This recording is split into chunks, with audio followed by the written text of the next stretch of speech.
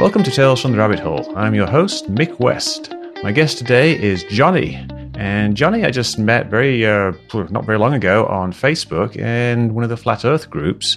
And he posted a very interesting post about how he used to be a Flat Earth believer, and now he isn't. And now he's spending some time trying to help people who are still kind of stuck in the Flat Earth way of thinking. So, Johnny, welcome to Tales from the Rabbit Hole. Thank you very much. How do? Yeah, it's great to have you here. And you're in the UK, so they'll probably be getting a little delay between our questions, just so people don't think there's anything wrong. But let's just kind of start with what you talked about in your post on Facebook, how you actually got into Flat Earth, and it kind of started for you with 9/11. Well, in a sense, yeah. I mean, I saw you speaking to another Flat Earther, and you mentioned you kind of brushed over the movie Zeitgeist. The guy hadn't seen it, yeah. so kind of went away. But that's what kind of drew me into a lot of the conspiracy of that movie alone. I just got put onto it by a friend. So obviously the 9/11 stuff in there, see, when it's put to you in a certain way, you believe you follow that train of thought and you search those certain things. Whereas when you look at the bigger picture of anything like that, things start clearing up. Now with 9/11, pretty much the only thing that grips to me now is the BBC news where the lady said Tower 7 has just fallen, but it was behind her behind the window. The rest of it's kind of explainable. Has been explained, and there's hundreds of videos talking about how it's not right, and there's hundreds of videos saying how it is right. So that I just kind of give it a bit of a buy at the minute. It's not something that kind of draws me in. But again, obviously you've done a hell of a lot on 9/11, so I'm sure you know about that Tower 7 thing. It's not something I've ever chased down and tried to find the proper answer for, because it's neither here nor there. It's done. A lot of people died. It's not really. I feel a bit bad kind of saying there's something going on, so I kind of drew back from 9/11. It's not something that kind of go after, if you know what I mean. But I guess when you got into the stuff like the Flat Earth stuff, you would have been a fairly hardcore 9/11 believer at the time. To an extent. It's like you heard all the stuff about is it theolite, thermite, the explosives, things like that. You see a lot of, and people say that that's evidence, but it's something I wouldn't be able to understand for a start. So I wouldn't be able to. I know that I'm not in a position to be able to have a decision either way. So again, the 9/11 thing, I felt like the commission that was released does have a few holes in it, but again, only going off pretty much the Zeitgeist movie. Right. So Zeitgeist drew me in to 9/11.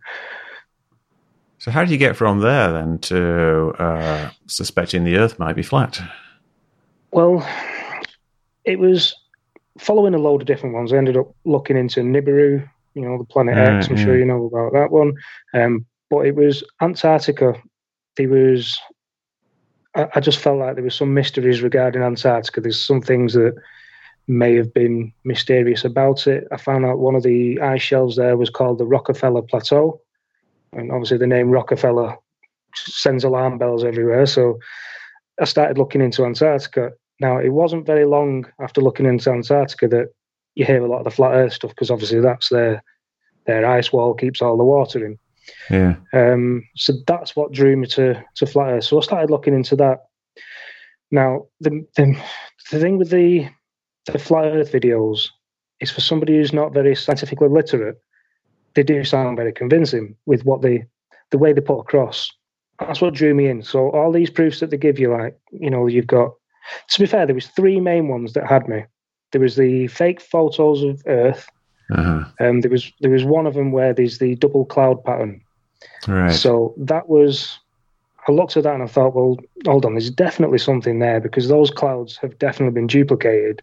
So there's clearly something wrong with that photo. So why are they releasing fake photos? So that photo, That's the one, the photo of Earth that's used. It was used on the original iPhone as like the wallpaper on the original iPhone. Yeah, I believe so. Is it the one that's actually known as Blue Marble? It's one of the blue marbles. Yeah, there's a few different blue marble images, and all the blue marble images, none of them are actually real images of the Earth. They're just these basically flat maps of the Earth, like it's an equirectangular projection of the Earth is what it is, and it's something they can use to make a 3D model of the Earth, and they make it by having a satellite go around. It's the same satellite that's always been going around. And they take all these strips and they make the composite image. But yeah, it's the one that was used for the iPhone wallpaper, so it became kind of famous. And it's got these things on that you said, which is there's areas of the cloud in it which you can see have been duplicated. They've had to like copy and paste a bit of the cloud, so it's obviously been edited, and that makes people be very suspicious. And I imagine it made you suspicious at the time. And I've seen so many flat Earth posts showing, well, to be fair, not so much anymore, but years ago you saw quite a lot of them pointing out those double cloud patterns. So that was something that gripped me. There was one about flight paths that, I mean, obviously I understand these things now. It's just these were the things that drew me in them. But then the other one was Chicago over Lake Michigan. Right. Now that was a big one for me because it's a matter of, well, yeah, it's too far away. You shouldn't be able to see it. So I ended up being drawn into it. I started looking at all these other proofs, all these videos, and obviously, again, to an untrained mind, they are very convincing. So that was when I was kind of hooked. I was telling my friends, saying, look at this. Why is this happening? Why are these flight paths like this?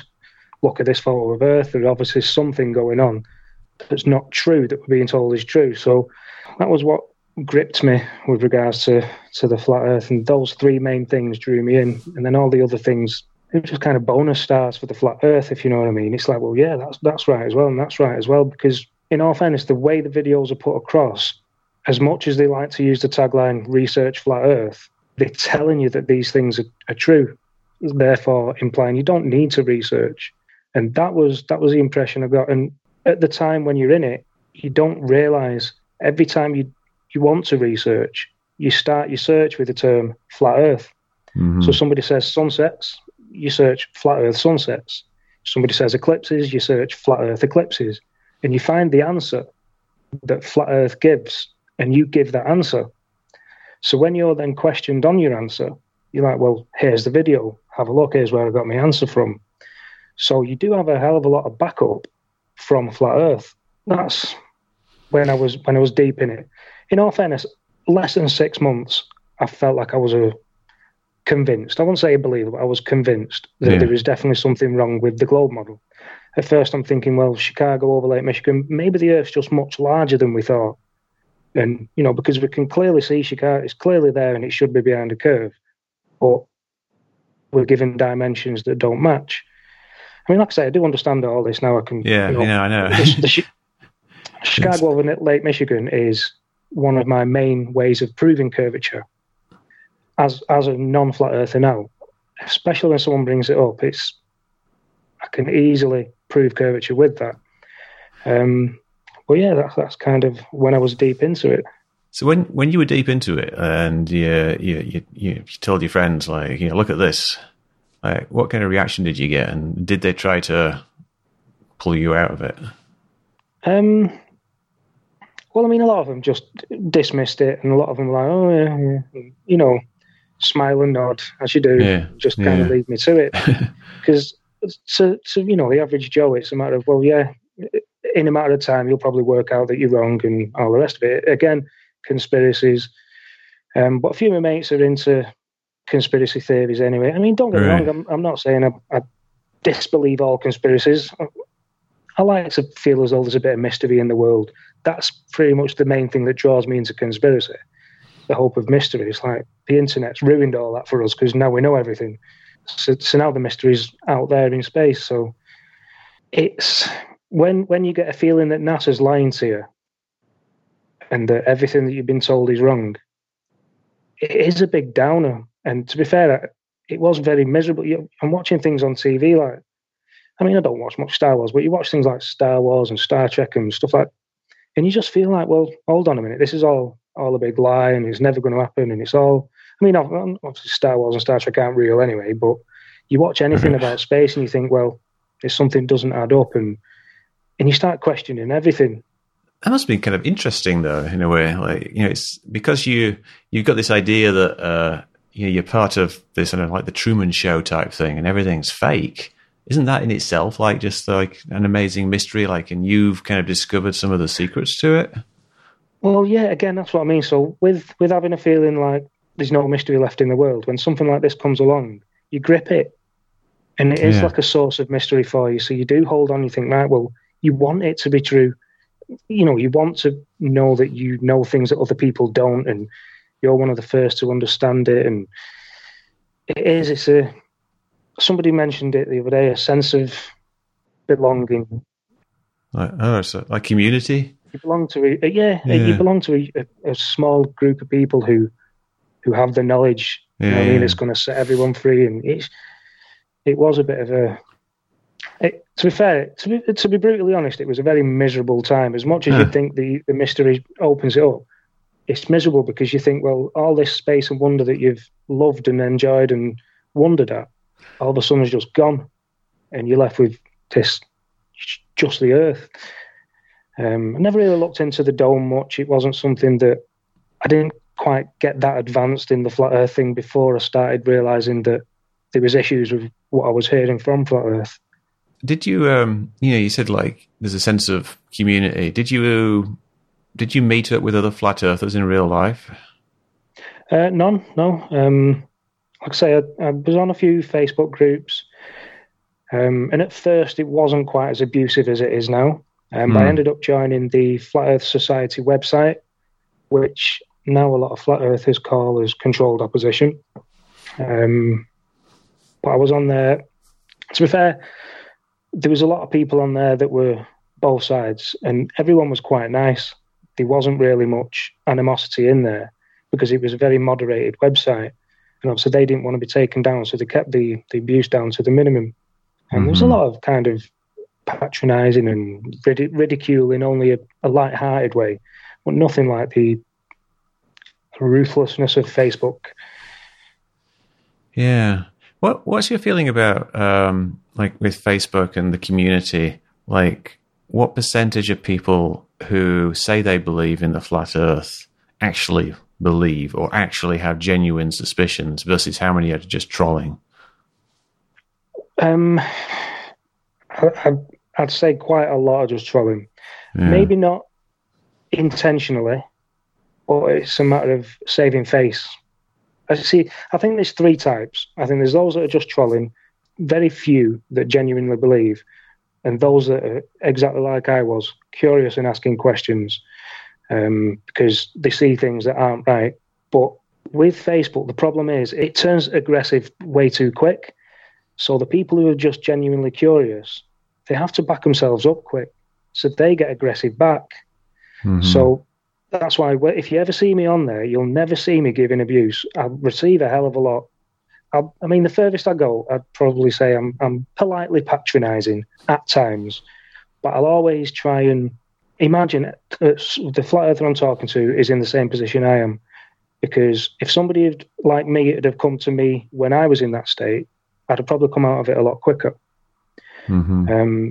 So a lot of them, the way I spot a genuine one is the one that will have the discussion with you and have a back and forth. And when you put a point to them, they'll address that point instead of instantly diverting to another one. And when you give an answer, they'll reply to your answer and they'll listen to what you've said. And you can reply back to them and say, well, what about this?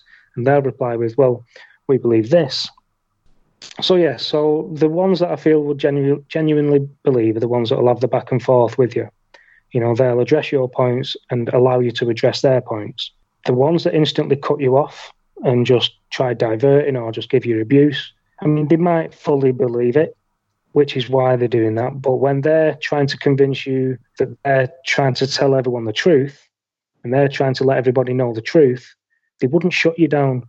They'd happily stick around and discuss where they feel you're mistaken. So when they give you an evidence say, for instance, why don't we fly off the face of the Earth with the spin? And you say, well, there's no reason to, because we're within the atmosphere. We're encased within the atmosphere. Treat the atmosphere as the outside of a train, for instance. Everything within the train. You smoke a cigarette in a train, smoke goes straight up.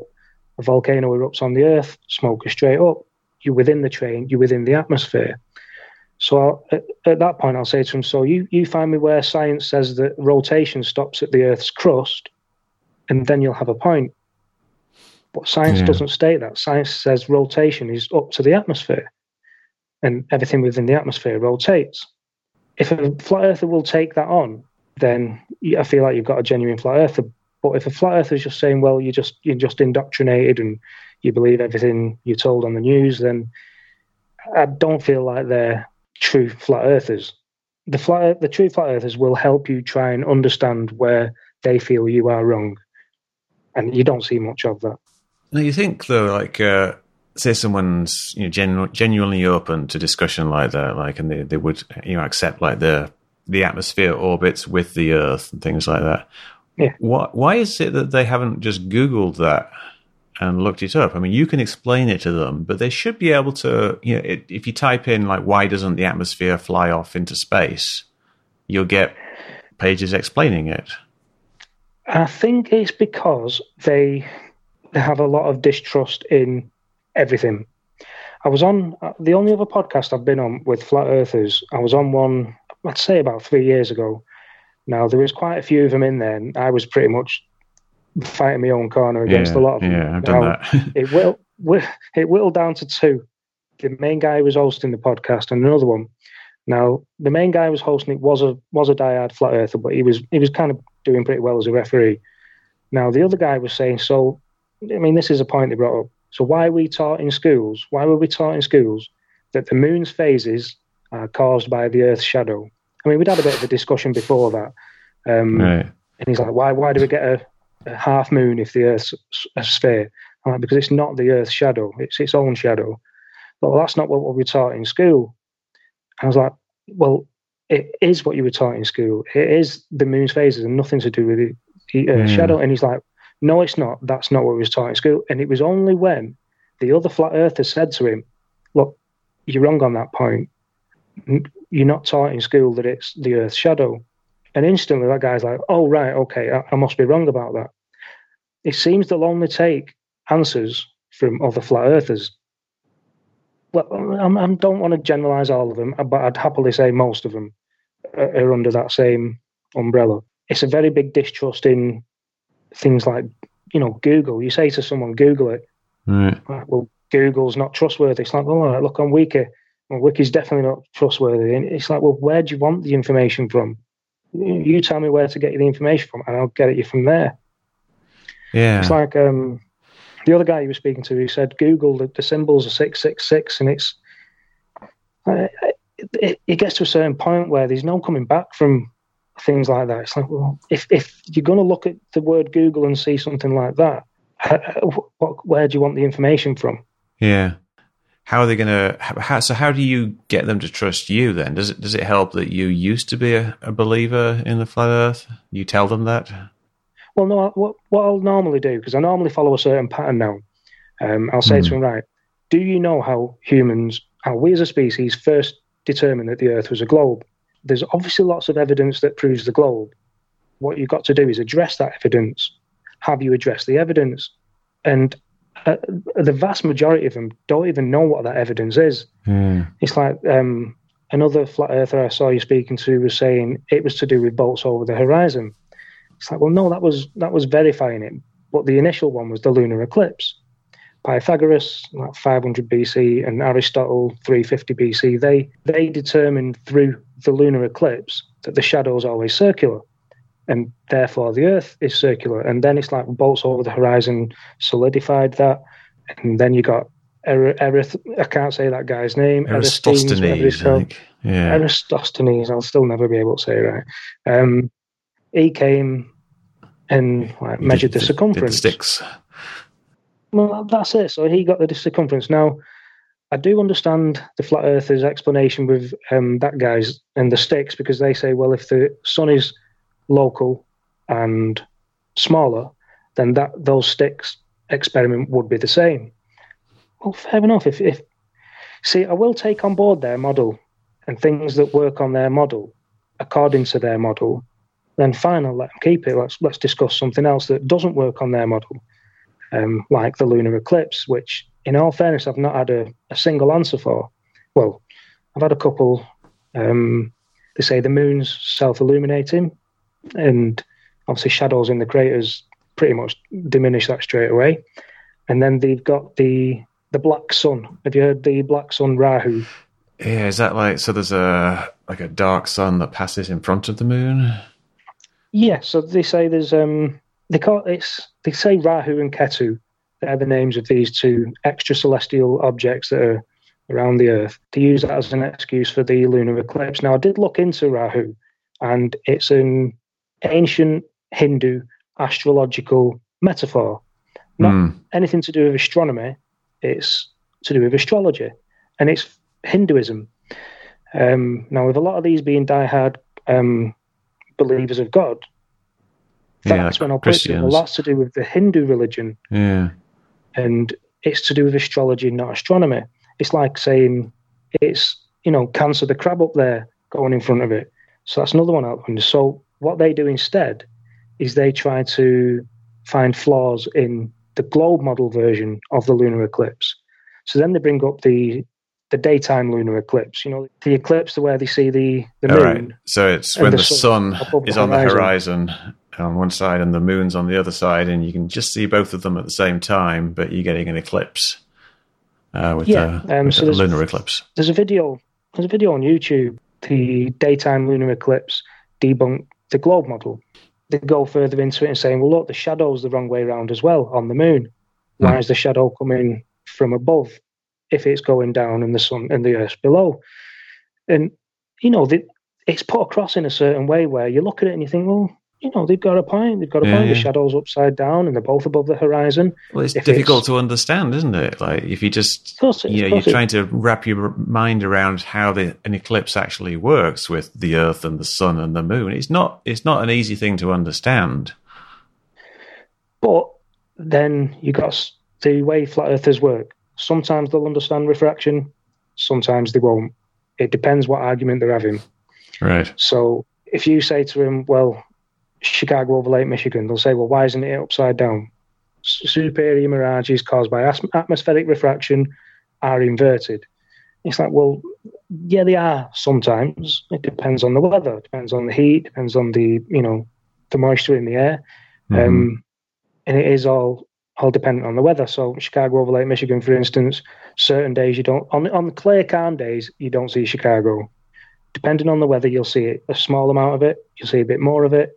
Sometimes you'll see, well, I'll explain to him, and the one time you saw the whole of Chicago, it's such a rare sight, it made the news, because they showed they explained to you, well, the news guy said it was a mirage, which is obviously BS, and you're like, well, it is a mirage. You heard about the floating cities in China. I'm sure you don't believe there's actual floating cities in China, and they weren't upside down. So it's not that superior mirage is always upside down, it's dependent on the weather. So then you go back to the lunar eclipse and you say, well, it is refraction. And they say, well, it's not refraction. Look at the shadow on the moon. It's like, well, it's inverted. Like you've already explained, you understand with refraction. So the main tool I see flat earthers using is pretending science doesn't have an answer. Right. Yeah. But science does answer. And what they need to start doing is challenging that answer. So what I'll tell them all to do is cross-examine what you hear in flat earth videos. Don't take my word for it. Don't take the flat earthers' word for it. Cross-examine it and find the answer. If you find flaws in that answer, come back to me and present them. I'm more than happy to discuss where you're finding flaws in the explanation science gives. Very rarely it gets to that point. But it was Chicago itself that drew me out of it. Right. Yeah, because when you finally figure out how it can work, like if you figure out how you can see Chicago over Lake Michigan way further than you should, and you can figure out like how the eclipse would actually work with everything being spheres. When you figure it out, then it's like, oh, right. And then, if that actually works in the globe model, and you can understand it, then I guess it opens your mind to other things. So it made me go back over all the other proofs that they give. The Chicago one, again, there was the video by Rob Skiba. I'm sure you know of Rob Skiba and his experiments. Yeah, took a and boat they say over. A couple of things like, so he took a boat over, and he's like, well, it stayed in view at all times, therefore it's clearly not a superior mirage. It's like, well, bear with me, if it was a superior mirage, what are you expecting it to do? Exactly. Are you expecting it to dip below the horizon and come back up? Are you expecting it to lift? What are you expecting? Where's your falsifying? That one question you just said there, what would you expect it to do, I think is like one of the most important questions you can ask any flat earther when they give an objection. Like someone says, like, if a mountain is beyond the curve, shouldn't it be tilting away from you? Or shouldn't buildings be tilting away from you? You ask them, like, how much should they be? What would you expect it to look like? And focus on that. No, try to get them to focus on that. And then another video Rob Skiba did on the same thing. I think it was called Lumen Magnification, Not Refraction. And it's around about I think it's about a 10-minute video, just a short version. But he says, around about 3/4 through, he says the words, and Chicago is never seen inverted. Therefore, it cannot possibly be a superior mirage, or words to that effect. But then literally within 20 seconds of him saying that, the video he shows Chicago clearly inverting. Yeah. He uses the video from Joshua Nowicki, which is the one that made the news. Yeah. And that's like a 1-minute time-lapse video. And from like 55 seconds onwards, Chicago completely inverts. And you see the inversion, and it's like, well, there's your evidence that it's a superior mirage. So then what you've got to try and get them to do is look into what causes superior mirages and what is needed. Because it's like there's a famous meme, they've got a picture of a ship that's kind of inverted, and it says, this is a superior mirage, and then it's got a picture of Chicago at the bottom saying, this is proof of a flat Earth. And it's like, well, if you're admitting superior mirages exist, what you need to realise that for them to exist over those distances needs curvature, because it's bending light upwards. Inferior bends light downwards, like obviously you say the sky in the road, and superior mirages bend light upwards. So it's like, where's it bending the light of Chicago from? In the water? Obviously not. So the light is being bent upwards. You need the curvature for the light to be bent upwards to sit on the horizon like you see him. Well, the light... for the mirages of Chicago, like over a distance, the light isn't actually bending upwards, it's actually bending downwards because it's bending over the curve. Right, but the image of Chicago, with it being behind the curve originally, it must be being upwards. The image of Chicago is being lifted upwards to be on the horizon. The image is being lifted, but it actually, to lift an image upwards, you have to bend the light downwards. Oh, well, there you go. There's my misunderstanding of how the mirage works. I think I'm more than happy to. No, it's not. The thing is, it's not very intuitive at all. Like I talk to the flat earthers a lot, and this is something that even regular people get wrong. Because like if you're looking up at something and it's actually lower down, you think like the light's been bent up to make the light go higher, but for you to be looking up at something and it actually being down here, the light has to bend down to actually hit the thing. So the light path has to go from your eye, bend around the curve like that. So it's not intuitively obvious what's actually going on. So the better wording would be, it's just the image of Chicago is being lifted because of the light. The image is being lifted, and it doesn't really need a curve as such to do that. It needs a refractive index gradient, which is another thing which is very difficult to understand. I didn't understand it myself when I started looking into it. I thought, how could this possibly be? If you're looking along something and the refractive index doesn't change along that light path, then how does it bend? But it does, and it's unintuitive. It was myself looking into superior mirages. I looked on Wiki and then got where Wiki was getting its sources from. And it did say, and I do remember it saying quite clear because it was something I gripped onto as help towards explaining to others. And it did say that over those distances, if there was no curvature of the Earth, superior mirages wouldn't happen over those distances. Refraction, fair dues, but the superior mirage element wouldn't. It's like, yeah, you can get a superior mirage in a glass with a straw. Well, you can get refraction to an extent. It's interesting. Mirage, like you talk about like them saying like superior mirages are always inverted. Like where did they get that idea from? Because I'm just going to do a real time fact check here. I'm going to look up superior mirage in Wikipedia and see what it says. Sound effect of typing. Actually typing. All right, superior mirage. So it says here that superior mirage occurs when the air below the line of sight is colder than the air above it.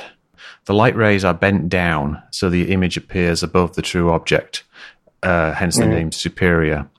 So superior mirage, there's nothing implicit in a superior mirage that says it has to be inverted.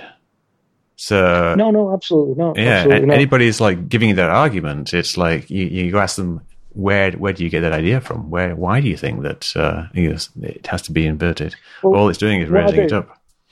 Yeah, a lot of time when they do make that claim, I'll show them videos of Chicago completely inverted.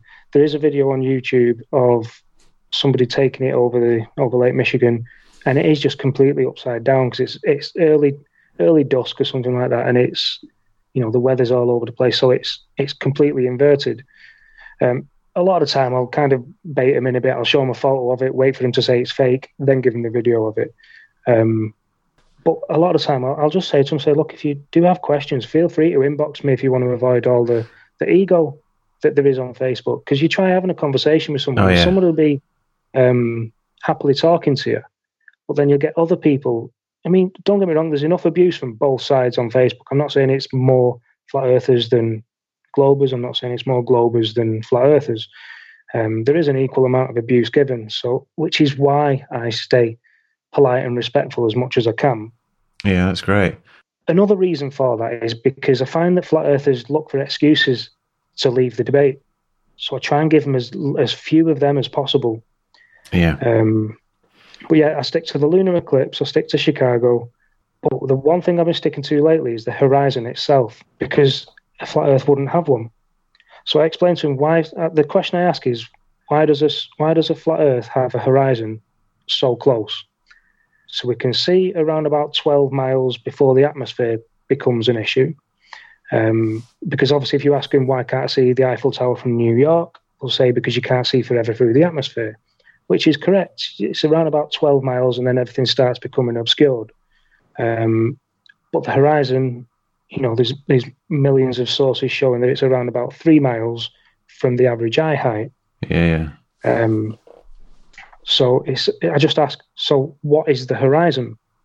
On a flat earth, what is the horizon? How do you explain a horizon, especially one so close? So you get the usual answers of, well, it's just the viewing distance. It's like, well, it can't be the viewing distance because you can see that we see around 12 miles.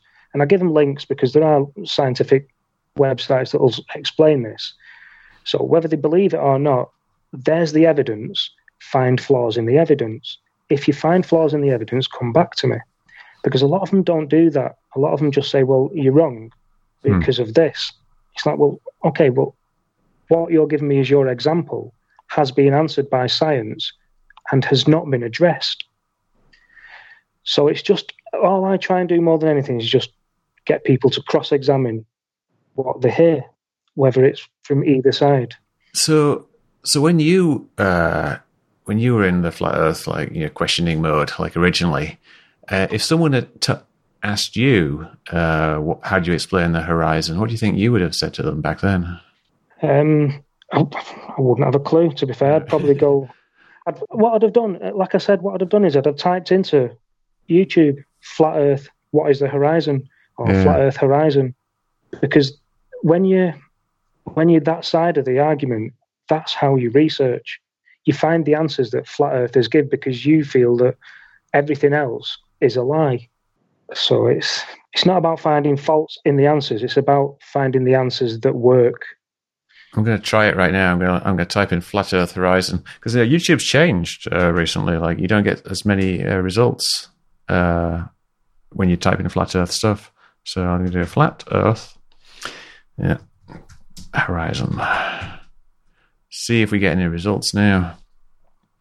Oh, we're getting a bunch of debunking stuff here. So, you would have got out of the whole flat Earth thing before they changed YouTube. So when you were a flat Earth believer or someone who was, thought that there were problems with the globe model, you were like going into YouTube and you would just find an answer like straight away to whatever the question was, and then you'd be able to say, "Look at this." So there's the horizon is due to like perspective, or it's due to things being too small. Things like that, and things get smaller at the bottom more than they get smaller at the top. So so I mean, the amount of times I've heard they'll say, "Oh, it's perspective." It's like, well, perspective is just a word. The only perspective involved is the viewing height. That's the perspective involved in that example. The viewing height is, the average eye height.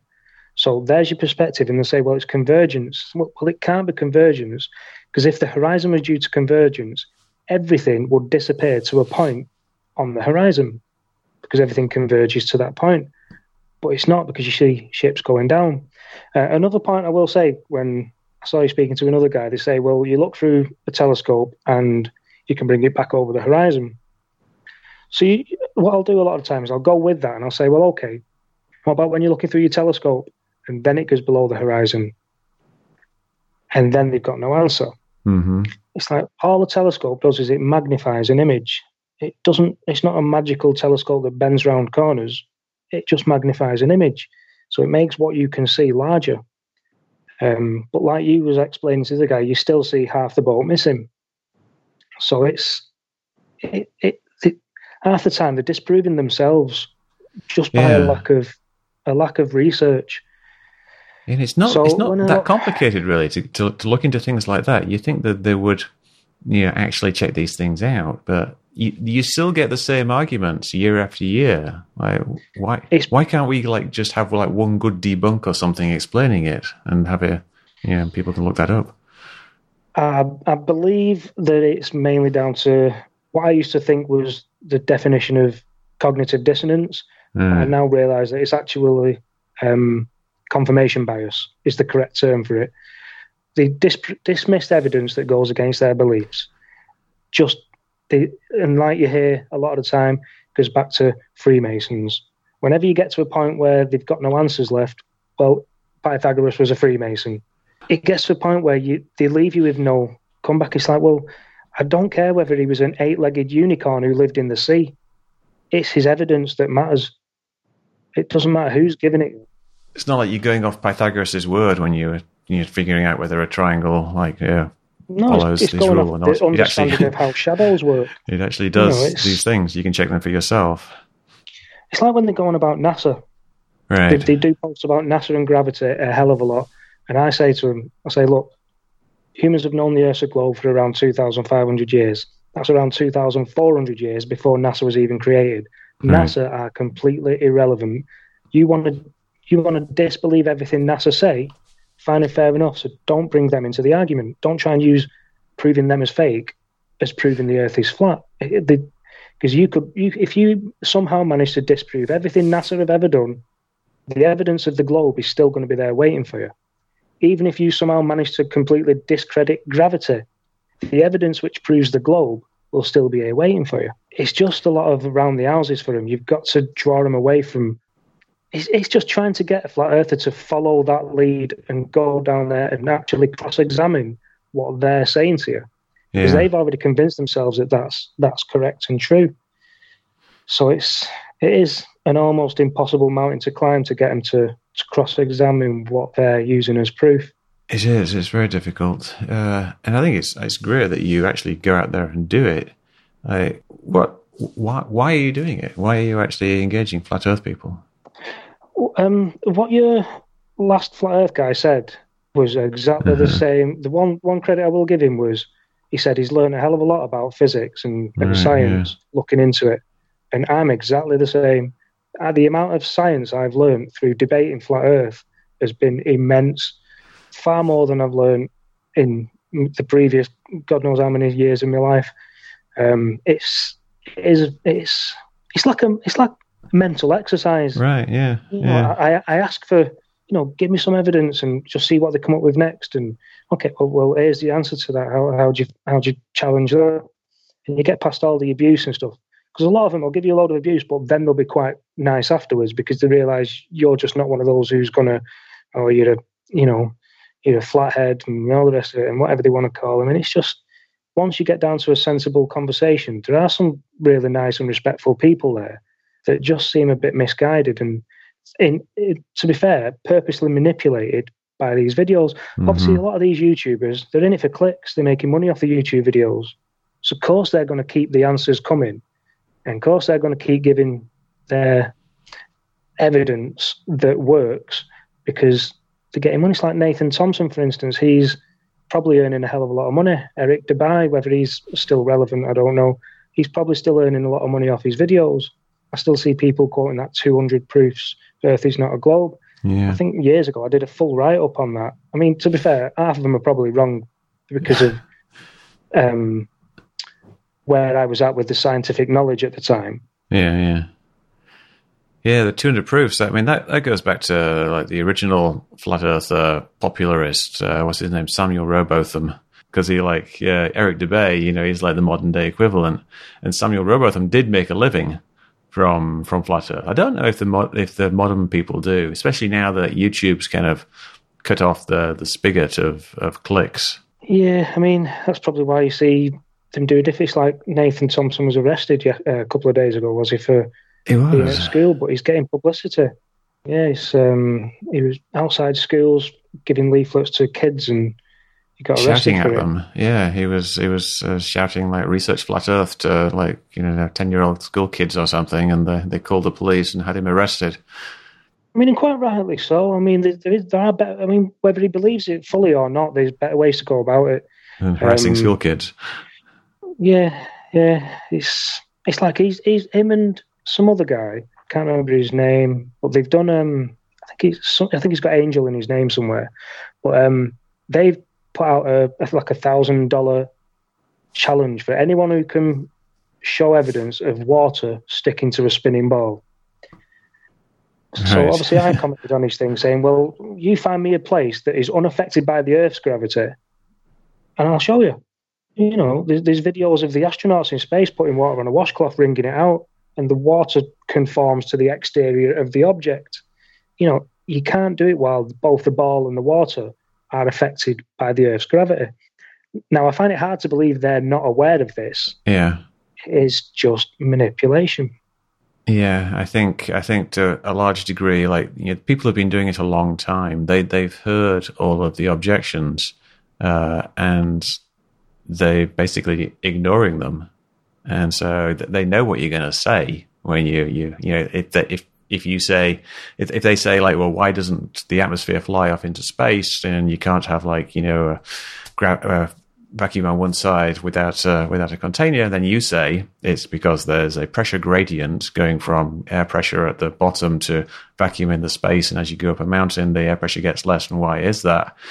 They know you're going to give that argument because they've heard it before, and they'll just sidestep it because they can't actually address it. Exactly. So all I'll say, because obviously if you start speaking in those terms to a flat earther, then all of a sudden they don't understand science at all. You're talking nonsense. That's all what the Freemasons said years ago, and you're just taking it in. That's kind of their response. Mm-hmm. So what I'll say is you're under the impression that the vacuum of space is somehow sucking. Yeah. When it's not. There's no suction to the vacuum of space. I mean, don't get me wrong, I'm no scientist. I'm not very scientific. I don't understand the ins and outs of space, dark matter, the vacuum of space. If somebody asked me, how does the atmosphere not get sucked off into space, I wouldn't be able to give them a scientific answer. Most people would, almost nobody would, even like lots of scientists, because they don't think about it. It's not like a problem that they need to address. So you could go to like everybody in the street. You could ask 100 people, and you probably wouldn't get the answer from 100 people in the street because it's not something people think about. So a lot of the time, there are people in the flat Earth groups on the globe side that do fully explain these things. I mean, whether they're just copy and pasting from websites, I don't know. But again, it just teaches you. Now, whether these the flat earthers that I call fake flat earthers that will just argue for argument's sake, no matter what you tell them, if they're taking on board the answers that they're being given, whether they're admitting it or not, then hey, people are learning science, And when because obviously the majority of people who stop being flat earthers just stop being flat earthers, don't turn around and say, okay, now I know I'm wrong. Because obviously admitting you're wrong isn't the most enjoyable thing to do in a flat earth group on Facebook. Because you just get jumped on by both sides then. So a lot of them just back out and don't bother with it anymore. But for me, it was a matter of if I'd have had somebody like me, if I'd have listened, to put it better, if I'd have listened to somebody like me when I was on that side, I'd have probably come out of it a lot quicker and probably a lot smarter as well. Yeah. Because like I say, there are answers. They're just not being addressed. And that's the main problem. That is the main problem with flat Earth. And it's all interesting stuff as well. I think that's something you can do is like try to show them how interesting the actual physics is, and try to teach them stuff about it being interesting, like without them fighting back. How much success have you had? Have you had people that have actually got out of it because of what you've said to them? I've only had 2 messages, like PMs on Facebook of someone just saying, "Look, thanks a lot. You've opened my eyes up." But then sometimes you can spot the ones that are actually asking questions and that are actually just curious and not just on the offensive. So I enjoy speaking to them, and I'll say I'll invite them to inbox me, because half the time I'll be having a nice conversation with someone, and then another glober will come in and start giving them a load of crap. And it's like, it's unnecessary. You can do it in a better way. It can be done in a better way. Just be respectful, and if they take it on board, it's just don't give them any reason to run off. They're like a deer in the headlights. You've got to be careful how you approach them, because you don't want to scare them off and just leave them to you're just being brainwashed and you're being indoctrinated. I think flat earthers accusing us of being indoctrinated is the most hypocritical thing in flat earth, because they're getting their evidence from YouTube, which is offering no evidence. It's like, what's the evidence? Well, the horizon's flat. Of course it is. What are you expecting? You're thinking that as you turn, it's going to go down. What happens if you turn all the way around? Are you going to be upset? Obviously, it's like I tell them, it's like taking a panoramic photo. It's going to be flat all around. That is what's to be expected. Yeah, that's another one of those unintuitive things. It's hard to figure out. But you can also, as you go higher up, you can take a photo of the horizon and it is curved, and then they say like, well, why doesn't it keep curving? So it's kind of a confusing thing to think about, and it's easy to just dismiss it. Photos of curvature they won't accept, because obviously on a passenger plane, on a commercial flight, you don't really get high enough to see curvature out of your small window. Maybe the pilot, because he's got like a 180 view, he'll be able to detect a slight curvature at like 35,000. But then you've got the U-2 spy planes that have got videos at like 70,000, which show blatant curvature. You take a still of it, and the wing is in the picture, and the wing is completely unaffected by any fisheye lens. So even if it's a fisheye lens on the plane, then for the curvature of the Earth to be caused by the fisheye lens would cause the wing of the plane to also be very distorted. You look at the Red Bull jump. I mean, that's clearly very, very fisheye, because all the capsule that he jumped out of, all the straight lines are very curved. Yeah. And obviously the Earth's extra curved. So obviously it's not something I'd use as evidence myself, because it's clear evidence of fisheye lens and they won't take it. But even if you put it through correction, they'd still be curved. It is. I did actually do that, because they had some of the raw images of that jump where he jumped from the capsule. I think it was like 100,000 feet or something like that. And it had the lens profile embedded in it. So I could put it into Photoshop and do the actual correction for it, and it comes out and you can see the actual curve. Of course, no one's going to accept that because they'll think it's just me faking it or whatever, or it's the Photoshop faking it. But did you know that you can actually see the curve from like about 1,000 feet, or like 500 to 1,000 feet, if you take a photograph of the horizon from like standing up on a cliff at about 1,000 feet? It looks very flat because you're very low down, so there's hardly any curve visible. But if you take the photo and you squeeze in the sides and kind of pull out the top, you can actually magnify the curve enough so you can actually see it, and then you can go out and like take an actual straight edge, like an actual like a spirit level or something, like a carpenter's level, and put that just under the horizon or just above the horizon, or preferably both. And take that photograph, and then you compress it and stretch it, and you will actually see the actual curve of the horizon in that photograph. I wasn't aware of that, but obviously, if you start messing with photos, and obviously the instant reaction you'll get is, well, you're messing with you're doctoring a photo. But it's a very simple thing, though. It's just stretching it vertically. No, I understand the logic behind it. Yes. And they will say, oh, you're stretching it, so you're making the curve. But you can actually show them that if you start out with an actual straight line and you stretch that straight line, it just becomes a thicker line. It doesn't become a curved line. So you have to actually have something that's very slightly curved in order to make the curve be magnified. And this is something that's one of those things that they're either going to have to ignore, or they're actually going to have to address it. No, absolutely. I mean, what I always try and do is play by their rules. Yeah. I'll never try and just say, well, yeah, here's a photo from NASA, the Earth's a globe. Right, yeah. You can't say, trust NASA. It's like CGI. Well, yeah, pretty much every photo you take nowadays is CGI, because every camera takes you three shots. It's your red, your green, and your red, green, blue, whatever it is. And they make them into one picture. Yeah, essentially. So does that mean that every photo is fake? It doesn't. It's just a very dishonest way of going about it. They know that what they're saying is wrong, but they have to cling to it because they know the reason to dismiss the photos of Earth that prove the globe. Yeah. So I don't really entertain. If they bring up NASA, I'll say NASA are irrelevant. Yeah. Try to get them focused on some real evidence. So, like, I was going to ask you, you were talking earlier about, you take people out of Facebook and you try to talk to them one-on-one and be polite to them and stuff like that. What do you think about the flat Earth debunkers who basically just go on and call people stupid? Like, I'm thinking particularly of like the guy Fight the Flat Earth, little tongue twister. He just goes on and says, "That's the stupidest thing I've ever heard," and like, "You're an idiot," and things like that. So it doesn't seem very productive to me. It's not a very constructive way of doing it. It depends what your incentive is. I mean, a lot of the flat earthers do the same. An equal amount of globers are the same. It's Facebook. You can say what you want and get away with it. So a lot of people do it just for that. But somebody will say somebody puts a post, why are you in a flat earth group if you don't believe in flat earth?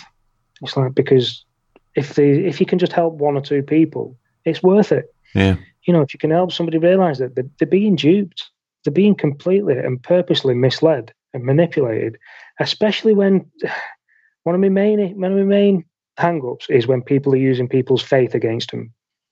It's like, it says it in the Bible that the earth's flat. Well, it doesn't say it in the Bible that the earth's flat. It says there's four corners. Well, even a disc doesn't have four corners.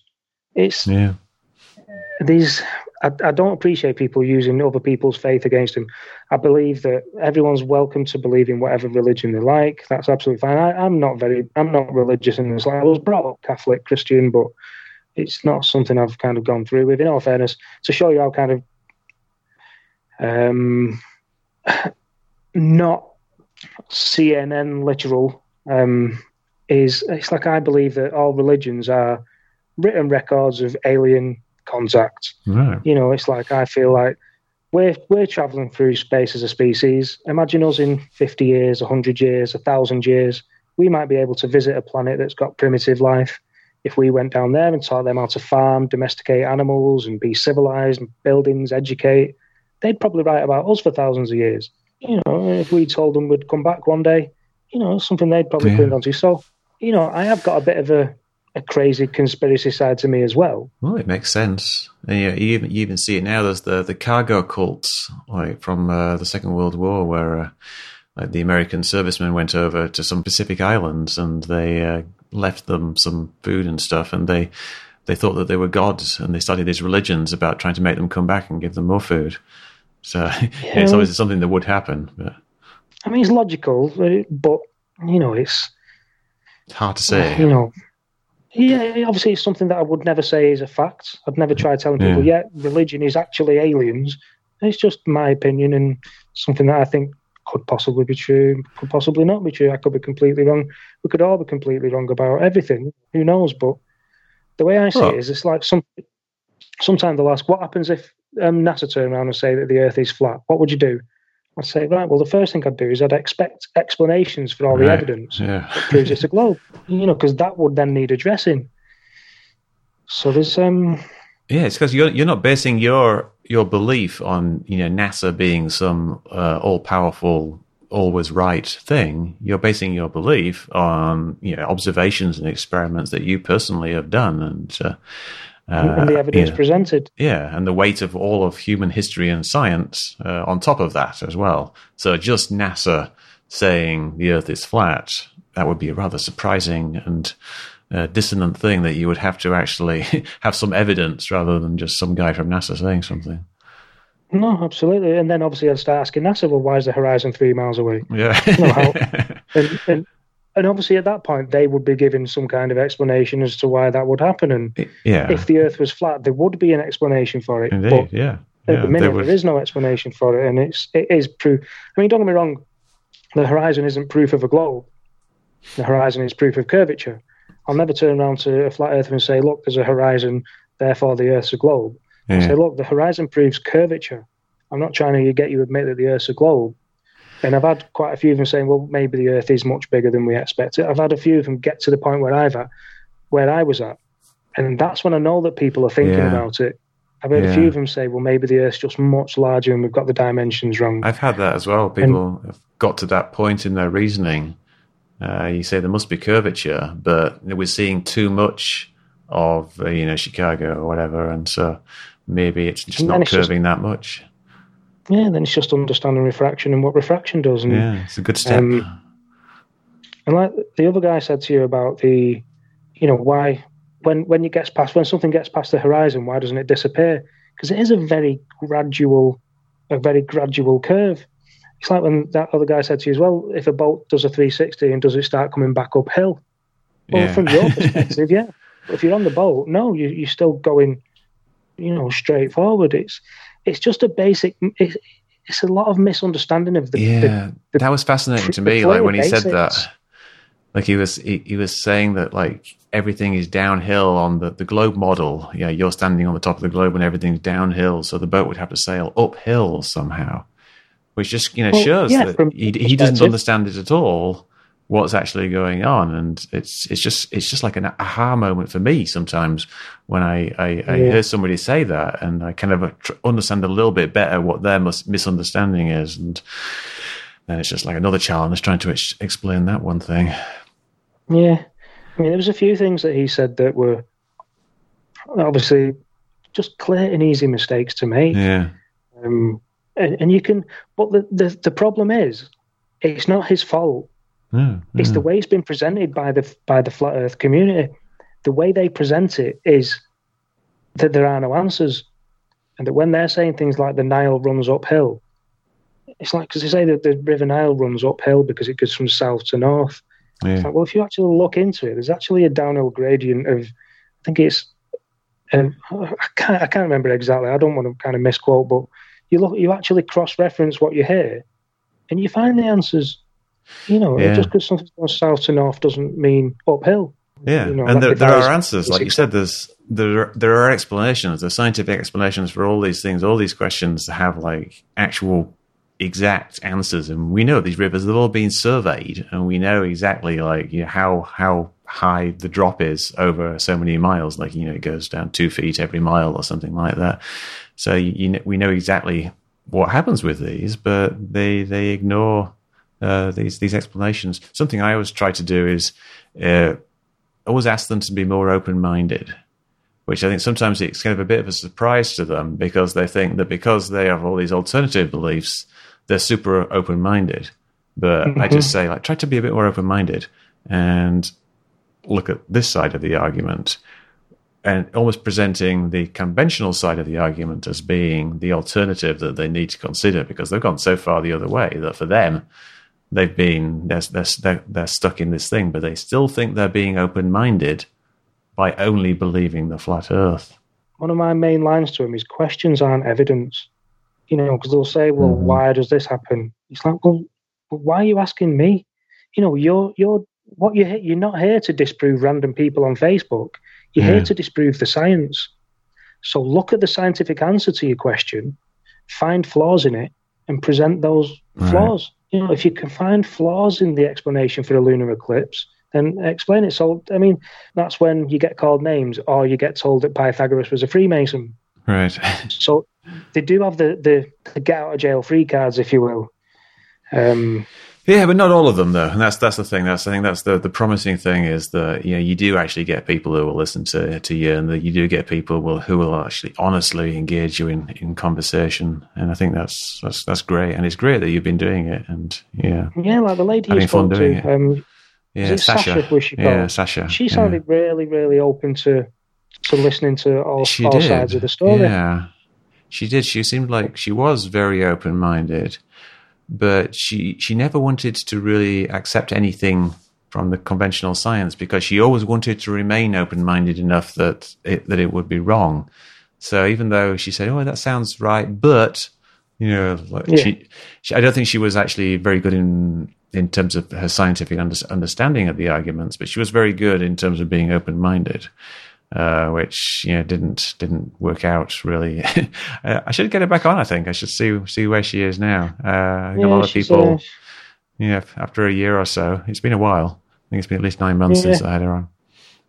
So you see, a lot of people they do if they kind of come to the understanding and start questioning their own beliefs, they'll just stop posting. They'll stop talking about it, and they'll just back away from it. Yeah, they walk away. See, what it did for me is it drew me away from a lot of conspiracies. I was looking into Nibiru, looking into 9/11 at the time, and then realizing how manipulative the evidence presented by Flat Earth is, made me very suspicious of all the other conspiracy theories. It's like I used to watch a program with Jesse Ventura, conspiracy theory with him, and it's interesting. It's interesting to look at, and it's a fun thing to watch. And then you start disliking the debunkers because they're ruining the mystery for you. You know what I mean? And they're proving it wrong, and it's like, well, you could let me believe it for a while. And a lot of it's like that. But but a lot of people, instead of just realizing, I've been duped a bit, they'll take it to heart. They'll take it personally, and they'll think, well, that's just somebody else who's lying to me. The maths the maths that they're using, the origin of it is from Freemasons, therefore it's a lie, therefore everything is a lie, therefore all the scientists aren't lying, but the information they're working with must be a lie because the Earth is flat. So they start with the conclusion and then work backwards from it. Yeah. So was there a time there was one of the guys I talked to for my book was like he said that he realized at some point that this stuff was all wrong, but he kind of continued arguing anyway because he wanted it to be right, and he felt like it should be right, even though he knew that there were arguments against it. He still carried on. Was there any period for you where you kind of realized it was wrong, but you still kind of carried on trying to argue that it might be right? No, because that's a very definite no. Because at all time I was interested in the truth. Yeah. And when I thought Flat Earth was the truth, I was on board. When I started questioning it, I'm like, right, well, I want the truth. And it was never a matter of, well, I'd rather it be true, so I'm going to sway this side. It's just simple. And that's why I tell everyone to cross-examine it, because it was cross-examining all the evidence which got me out of it. You cross-examine the main three things. It's like, why is there curved flight paths? Because a straight flight path is through the Earth. To get from point A to point B on a globe in a straight line, you're going through the Earth. It's curved because the Earth is curved. Absolutely. Yeah. So the reason it shows us curved on a map is because that's the distance it's going. It's going around the curve. Yeah. The doctored photos of Earth. So you've got because if you remember the 3 main points I said was Chicago, the fake photo of Earth, and the flight paths. So the flight paths I understood. One, because you can't fly over massive oceans because you need to be a certain, I think it's around about a 2-hour distance away from land at all depends times on the plane. in case of emergencies. Yeah. Yeah. Obviously, I remember reading something about the FAA saying you need, obviously, commercial passenger planes need to be savable. It's the reason you don't go to Antarctica, the reason the treaty's there, because it's one of the most dangerous places on Earth. If you go there and you end up in trouble, getting help is going to be a big problem. But the photos of Earth, the interview with Robert Simon that the guys love to quote, it's Photoshop, but it has to be. So you look into that and it's like, well, that explains the double cloud pattern because it's a composite photo. So whether they've added the clouds on afterwards because it's composite or whether they've just overlapped because it's composite, he sat down and has explained that. And them quoting him, explaining why they use composites is a bit dishonest again. So it's like, well, where's the stars? It's like, well, look, you think they're smart enough to fool the whole world, but they just happen to forget to put stars in the photo. So I was in Northumberland in England. It's one of the darkest places for stargazing, this campsite. Now, I've never seen the sky like it. I mean, I live in city centre Manchester, see a few stars, but never seen a sky like it in my life. So I got my Samsung phone out, took a picture of the sky, absolutely no stars whatsoever. Now, I pinpointed where Jupiter was on one of these little sky map apps on my phone, took a photo of all these stars with Jupiter among them, and I got Jupiter in my photo. Only one star in my photo. So it's clearly exposure. They say, well, why is there no stars in photos of Earth? Because to get Earth in the photo, the stars are underexposed. If you want to get stars in the photo, the Earth would be overexposed, in which case it would be a pointless photo. So the way I explain it to him is you can prove that it's exposure by going outside, take a photo of the sky. When you can see loads of stars, you will get no stars in your photo. Whereas if you use a map app to find where one of the planets in our solar system is, and you take a photo in that direction, voila, you've got a star in your photo. And it just shows at first I believed that was down to distance. Jupiter's much closer. That's why you can get it in a picture. It's not. It's because it's brighter. It's in sunlight, essentially. It's like a tiny bit of sunlight in the sky, like Jupiter or the moon. The moon is actually really incredibly bright because it's actually in sunlight, but it's not very big. Which is why when you take a picture of it at night with your cell phone, it just comes out as this really bright blob, and you have to kind of really dial back the exposure to get it in there. So, a couple of questions flat earthers have asked me that I did have to go on, because 9 times out of 10, the things flat earthers ask you, you can bat away with logic. You really can. But there's been a couple of times where I've said to him, I appreciate that question. I'll go and research it before I give you an answer. One of them was, why the photos on the moon? Why does the Earth look so small? Right. That was one that got me. And it very simply now it's just a matter of, right, well, go outside, take a photo of the moon yourself. It will look much smaller in your photo than it does with your eyes. That's just how cameras work. So there's that one. But one of the main question, it wasn't really related to the shape of the Earth, but it was just more a relation to, they think that they're being lied to about space, was why are the craters on the Earth-facing side of the moon larger than on the dark side of the moon? And that was a question that they asked me, and I was like, you know what? That's one of the best questions I've been asked. And I had to go away and I had to research it. What would you give for that? Oh, I don't know. I didn't know that they actually were larger on the Earth-facing side. I mean, they're not, the Earth and the Moon are very, very far apart when you think about where they actually are. So, the asteroids are coming in from Earth's going around that way. I don't know. Because there are photos of the backside of the Moon, and there's no craters the size that we can see from, from Earth. There must be some big craters on the back of the Moon. Let's see. Bray is a pretty good question. I was quite impressed with it, and I gave him credit where it was due. So I did look into it, and obviously I found the answer was while both planets were being formed, well, the Earth and the Moon, the Earth-facing side of the Moon is warmer than the backside. So, well, the far side.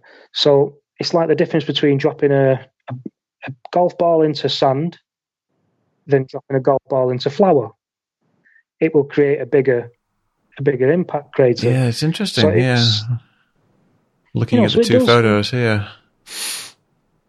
So there are questions that they ask that, might not be related directly to the shape of the Earth, but they teach you, and like I say, as much as they are wrong about the shape of the Earth, it's interesting they have definitely taught me a lot about science. Yeah, it's interesting that like they will ask you questions about the far side of the Moon, but that kind of presupposes that the far side of the Moon actually exists, which it wouldn't do on there. Or do they? So I guess some of them will think that the Moon is actually a big ball and that they've sent a plane up to look on the other side of it, which doesn't really make any sense. Yeah, that's an very interesting thing. I didn't know that there was such a start. Well, I've probably seen it like years ago, but I was kind of thinking of the regular craters, but it's really these large ones that have these rays going everywhere on the near side of the Moon. They look very different to the far side of the Moon. Fascinating. Learn something new every day, and that's one of the great things about like looking into flat Earth is that you get to learn all kinds of interesting science and stuff. But Mark Sargent, I don't know if you know of him, but he was on this morning with Phil Schofield and Holly Willoughby. He was on with them the other day. And when you understand the logic behind the flat Earth and obviously the globe, you realise that the points he's given, as soon as he gave, because he gave them his five most important points.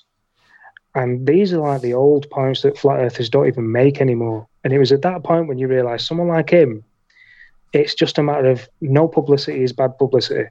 Yeah. And it's all about the clicks. And that's what a lot of it is, where they're getting the information from. The reason there's so many people still invested in flat earth is because there's so many people still invested in making money. I was tempted myself, smash a few bottles and sell them as genuine dome fragments, because, people will believe anything. So, why not?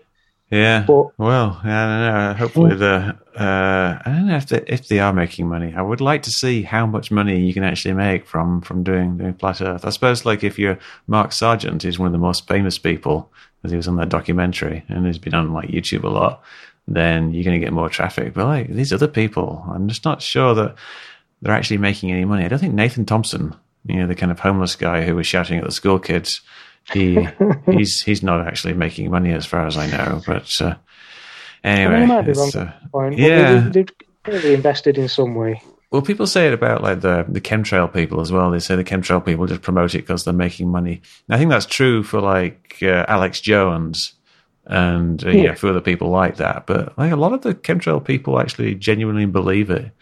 And a lot of the 9/11 people genuinely believe it as well. But the flat Earth people, I don't know, how can you continue believing it after so long, after you've seen all the evidence? That's what I mean. The only ones who I feel genuinely believe it are the ones that will stick around and have a back and forth debate with you, which is very rare. Yeah. Well, one thing I will make out. One thing I will say. The guy who had on Jeff, when he was mentioning about the chemtrail above when he was talking about that video. I think the point he was making was there was two planes that appeared to be at the same height. Right, yeah. One was giving a trail, one wasn't. Now, I look at planes up in the sky, and I think they look around about the same height, the same size in the sky. One of them will give a trail, one of them doesn't. Now, I've never really looked into contrails, chemtrails, but it is something that I will wonder, why is one giving a trail and why one isn't? It's a good question. With the answer is really that it doesn't take very much difference in altitude to be in a cloud forming layer or not in a cloud forming layer. If you think about like clouds, like you think about it as like clouds, a cloud layer. Yeah. If something's just in that cloud layer, it's in it. But 500 feet below that thing, it's not in it. So you're either in the cloud layer or not in that. So it can be just a few hundred feet to be in a layer or not in a layer. Now with contrails, what you're in a cloud forming layer that doesn't have any clouds formed yet because it's just below the amount of humidity needed to form clouds. Then the plane comes along. It spews some hot, moist exhaust out of its back, and a cloud forms. But 500 feet below that, it's not moist enough. Exactly the same way as you get like clouds or no clouds, you get cloud forming versus not cloud forming, and it's just like a few hundred feet. So a plane can be just a few hundred feet below another one, and it could not making it, or even above it. And with the distance, like you think, like say, like looking at this video here. My hands are the same size, approximately. My right hand's slightly bigger. But if they are, say, the equivalent of 30,000 feet away, I'm moving them way back over here. So that's say that's 30,000 feet. And I move one to 29,000 feet, moving it a little bit closer. It's not moving very much. Still looks the same. Looks exactly the same. And if you've got planes that are actually different planes, like you've got a 747 and a 737, from a distance you can't tell which is which. They just look like little white things with wings in the distance, but one is like more than twice the size of the other one, so there's no way you can tell whether one is higher or lower. And it's actually quite rare to get two planes next to each other in the sky that are actually the same plane. The most likely thing is you're going to get 737, but even 737s, they come in all different sizes. The 737, like 300, 400, 500, 800, they're all different sizes. They have different wingspans and especially different lengths. Yeah, so there you go, Jeff. If you find any flaws in that explanation, feel free to present them. But it's one that comes up all the time. It's funny because it does actually happen all the time. People say, I saw two planes in the sky. One left a trail, one didn't leave a trail. Why is that? Yeah. And then I give them that explanation. I've written it down. At least that's a logical question. It's not like somebody saying, I saw two suns in the sky. Why did that happen? Oh, that's illogical. That can be a logical question because you can actually take photographs where it looks like there's two suns if you get like the lens flare just right. And sometimes you get these sun dogs which look a bit like suns, or you get clouds that looks like suns anyway. They use them as evidence of a dome. Yeah. You put a light in a fish and it looks the same as a sun dog. Yeah, I think like anytime someone can show you something and say, why is this happening? That's a valid question. Right? So, as long as they're willing to listen to the answer. Yeah. Like, so as long as they're not saying like, this proves that there's a dome. If the Earth was a globe, then rainbows would be spherical. But it's a dome. Well, that's another point I made. So when they're saying something, when they make a claim, I'll say, look, a claim requires evidence. Back up your claim with evidence, or address the evidence that answers your question. Yeah. You can't just make flat out claims like, a sundog proves a dome. Right. Look how science explains sundogs and find the problems with that. Yeah. So it's all about cross-examination. There's lots of fun not fun explanations, fun, interesting websites that explain these things for you, and things that you can go check yourself. You can check refraction, you can get some crystals, and you can do things with them and see what happens. Well, it's just been like we've been going like an hour and a half, I think now. Is there anything that you want to talk about that we haven't covered yet? No, I don't think so. It's like I say, the only advice I can give to any kind of flat earthers watching is just cross-examine what you hear. Right. Cross-examine everything, whether it's the explanation given by the globe or the proofs given by flat Earth. Just cross-examine. That's the only way to get to the answers. Research gives you answers. Research as far down as you need to, and so you don't find any more flaws. That's about it. And keep an open mind. Yeah, absolutely. Yeah. All right, Johnny. Well, thank you very much. No problem. You too. Thanks for having me on. All right.